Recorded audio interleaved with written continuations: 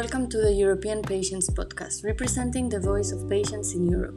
This podcast is brought to you by the European Patients Forum, the leading voice of patient organizations in Europe.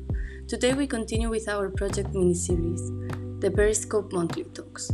If you don't recall or are a first-time listener, the Periscope project was launched in late 2020 and investigates the broad socioeconomic and behavioral impacts of the COVID-19 pandemic in order to make Europe more resilient and prepared for future large-scale risks. Last month we discussed the economic impact of COVID-19. This month we'll take a look at the effects of the pandemic on mental health.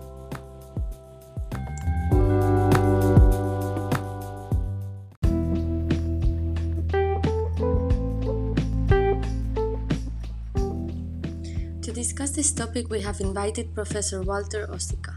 He is a co-founder and director of the Center for Social Sustainability, as well as an associate professor at the Department of Clinical Neuroscience in Karolinska Institute, Sweden. He is also a physician specialized in internal medicine, cardiology, and psychiatry, as well as a consultant at Northern Stockholm Psychiatry. Furthermore, he has authored books on stress, psychosomatic medicine, and mental training. Welcome, Professor. Thank you so much for having me. Okay, so research has shown an increase in the prevalence of anxiety and depression since March 2020. Could you say something more about the development of mental health since? Yes, for sure, that we have seen so far. It's right that studies have shown that the mean population mental health deteriorated with the onset of the pandemic, as you said. But already in July 2020, the mean level had improved, apart from certain groups in which mental ill health remained or worsened. It's about 10% of the population.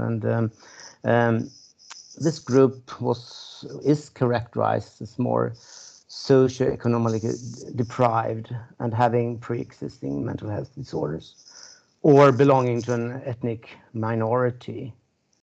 So we think that this supports that increasing mental health, ill health during the pandemic has foremost occurred among those already disadvantaged or disprivileged. And from this we hypothesize that whether the prevalence of mental ill health will increase during the pandemic and beyond will depend on how the economy develops in the EU region and worldwide. And that is also supported by previous studies on economic crisis that we also have mapped and analyzed. Mm-hmm. So that's my take on that. So research has shown an increase in the prevalence of anxiety and depression since March 2020. Could you say something more about the development of mental health since then? Yeah, sure. We have seen that the mean population health and mental health deteriorated with the onset of the pandemic. But already in July 2020, studies have shown that the mean level had improved, apart from in certain groups in which mental ill health remained or worsened, about 10% of the population. These groups, they were characterized as more socioeconomically deprived and that having pre-existing mental health disorders, or that they belong to an ethnic minority. So we think that this supports that increasing mental ill health during the pandemic are more foremost occurring among those already disadvantaged, disprivileged. And we then hypothesize that whether the prevalence of mental ill health will increase during the pandemic and beyond, that will depend on how the economy develops in the EU region and worldwide. And this is also supported by previous studies on the effect of economic crises.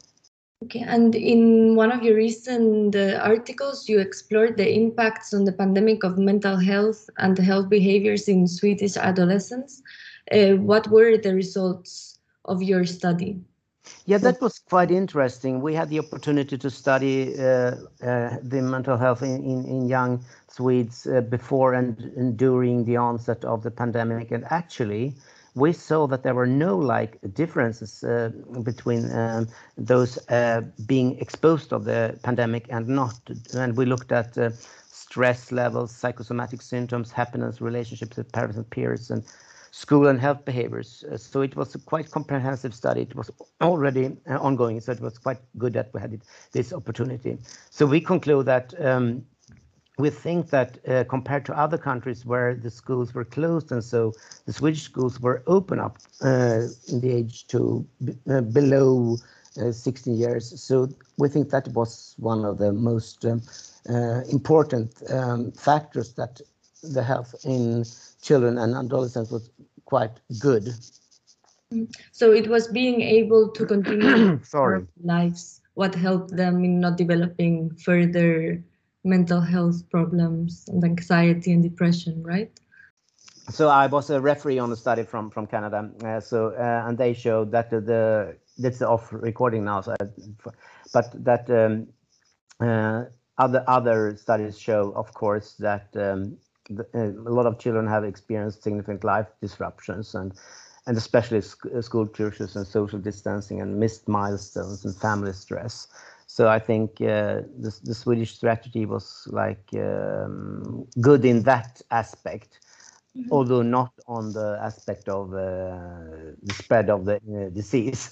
so that's really paradoxical. So it's hard to like just take out one thing, but for the children's and adolescents' mental health, it was good.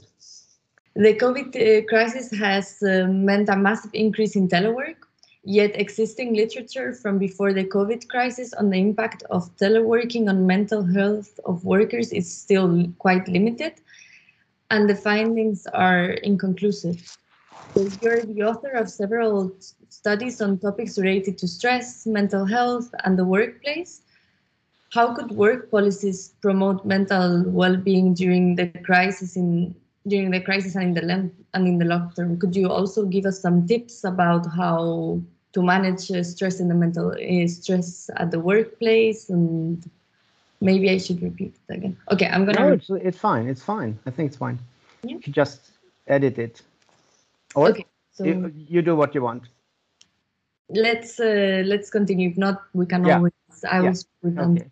Okay, so yeah, your answer? Yeah, thank you for bringing that topic up. I think in general, it's like overarching, you need clear rules of engagement. You have to have a good level of decision latitude, and also managers need to be observant and create routines to check on mental health, and virtual coffee breaks and so. But in healthcare, we have looked at the possibility of doing after-action reviews after long working hours with, for instance, COVID patients. That provides opportunity to discuss experience, and so before going home to be maybe alone or so. So we think that after-action reviews are really good for healthcare. The U.S. Centers for Disease Control and Prevention, they recommend in general managing stress and also COVID-related stress, that you should take breaks from watching and reading and listening to news stories, including those on social media regarding that, because if you have this information about the pandemic all the time, your stress response will be activated 24/7, and that is not good in the long run. So unwinding is really of importance, and you should also take care of your body, like taking deep breath and stretch, and also meditation is actually recommended by the CDC. And also look at your eating patterns and exercise regularly, and also getting plenty of sleep. So it's all those usual things. Mm-hmm. And also continue with routine preventive measures like vaccinations, also cancer screens and so on, and also get vaccinated with COVID-19, of course, and connect with others and connect with your community. I think those tips are good and not too hard to follow. But also another researcher, Russ Harris, has an acronym that he has created for this, and he called this FACE COVID. And you could look at that also on our homepage then. So like F, focus on what's in your control. A, acknowledge your thoughts and feelings. And C, come back into your body. And E, engage in what you're doing. And then C is like committed action, and O is opening up, and V is values, look at your values, how you want to live your life. And I is identify resources, and of course then D, disinfect and distance. So Walter, you're also the co-founder and director of the Center for Social Sustainability at the Karolinska Institute. Can you tell us a bit more about what social sustainability is and the kind of research you do at the center? Yes, sure. So like much focus has been on ecological and economic sustainability, but we often tend to forget social sustainability. That is that how people interact as individuals in groups and in society. So we think that, and we all know that humanity is like dysfunctional in many respects, and that this has led to enormous problems with weapons of mass destruction and pollution, war and starvation, and yeah. So the purpose of the center is to create a research platform to enlarge our knowledge about social sustainability. And we're studying, for example, the role of empathy and compassion, how that can be cultivated. But also together with the researchers from, for instance, Lund University and other European universities, we study how our mindsets impact on our behaviors regarding, for example, sustainable lifestyle choices. And we're also working with the interventions in a Green Deal with EU also people on how we can identify deep leverage points inside ourselves. That's important in system theory. Where is like the best effect when you do an intervention or a change? And we think that the sustainability research has neglected the inner dimension of the humans, and we look at different interventions to improve the transformation that is dearly needed to be that our society and individuals will be more sustainable, and also do more sustainable lifestyle choices. Yeah, I think you're very right. Sometimes we do forget that we need to apply how humans work, how our mind works into these sort of topics. So do you, for example, this could have been used to create policy measures that would have been more mental health friendly, or what things could the governments could have applied to make sure that there was a good mental health in the population during this crisis? That's a really good question. I think that the picture is still quite fragmentized, because also already in the little EU, there are like really different solutions to how governments have faced the pandemic. But in general, I think like more collaboration between EU member states and also in the local governments and up to national level. I think much more like communication and common understanding is of importance, but also include the public much more, and facilitate citizen empowerment would be of great importance to like develop new holistic policy guidance for local authorities, but also national and member state level, but also on the global. So more like communication around those topics would be of utmost importance. So do you have any reports or articles you're working on at the moment with Periscope project that you can tell us a bit about? Yeah, sure. So we are currently working on several different tasks within the quite comprehensive Periscope project. And one is the mapping of COVID-19 health inequalities in Europe.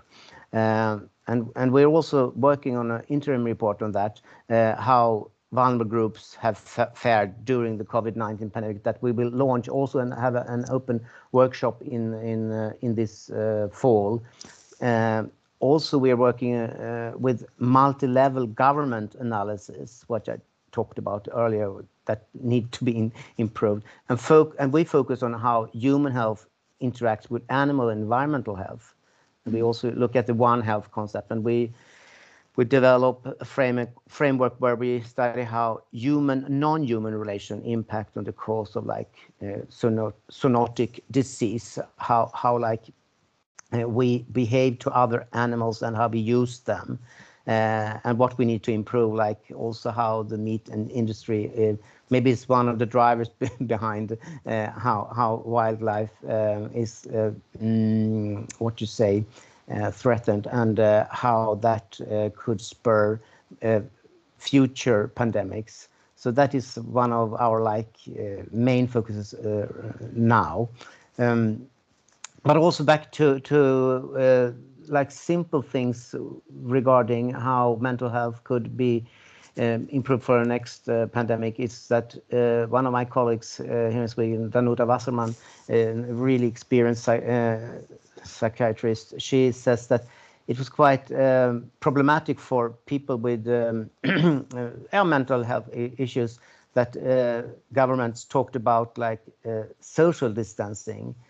Because that was not the case. It should be physical distancing. We should like face it, but we should still engage in like social communications and using other kind of like communication tools. But we should physically distance. Just wanted to highlight that. Yeah. So you think that part of the issue was also wording, right? It was sure. Yeah. Mm-hmm. Wording and maybe more explanation of what it means for the general public. Exactly. Well, and lastly, is there any books or articles you would recommend to our listeners to improve and build in a more resilient mental health?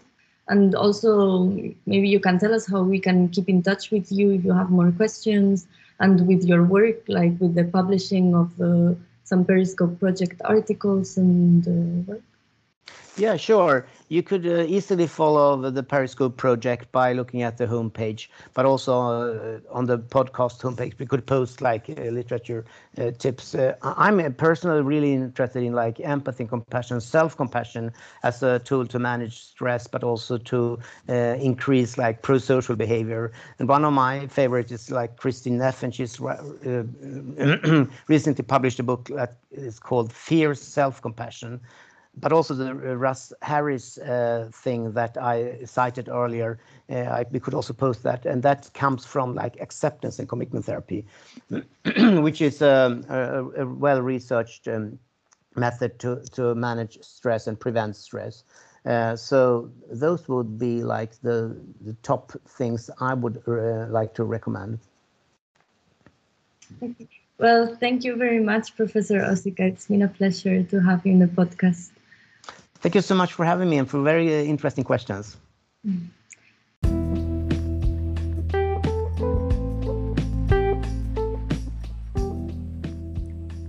Thank you once again to Professor Walter Osika for the spirited conversations and the great insights on mental health during the pandemic. On another note, the Periscope Monthly Talks will take a break in August, so we'll see you in September with more enlightening chats on solutions to make Europe more resilient and prepared for future large-scale risks. We kindly remind you to check out the website www.periscopeproject.eu for all relevant news and information, or follow them on Twitter, LinkedIn, and Instagram.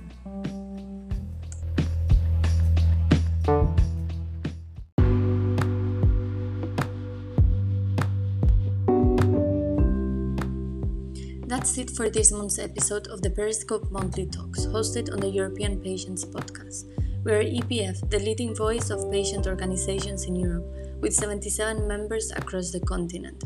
We'd also like to remind you that the registration is now open for the EPF Congress 2021, taking place on the 26th to the 29th of October in a virtual setting. We're granting free registration to patient advocates and health NGOs before September 1st, so reach out to us for your free registration code. We'll see you next time on the podcast. Stay safe, be well.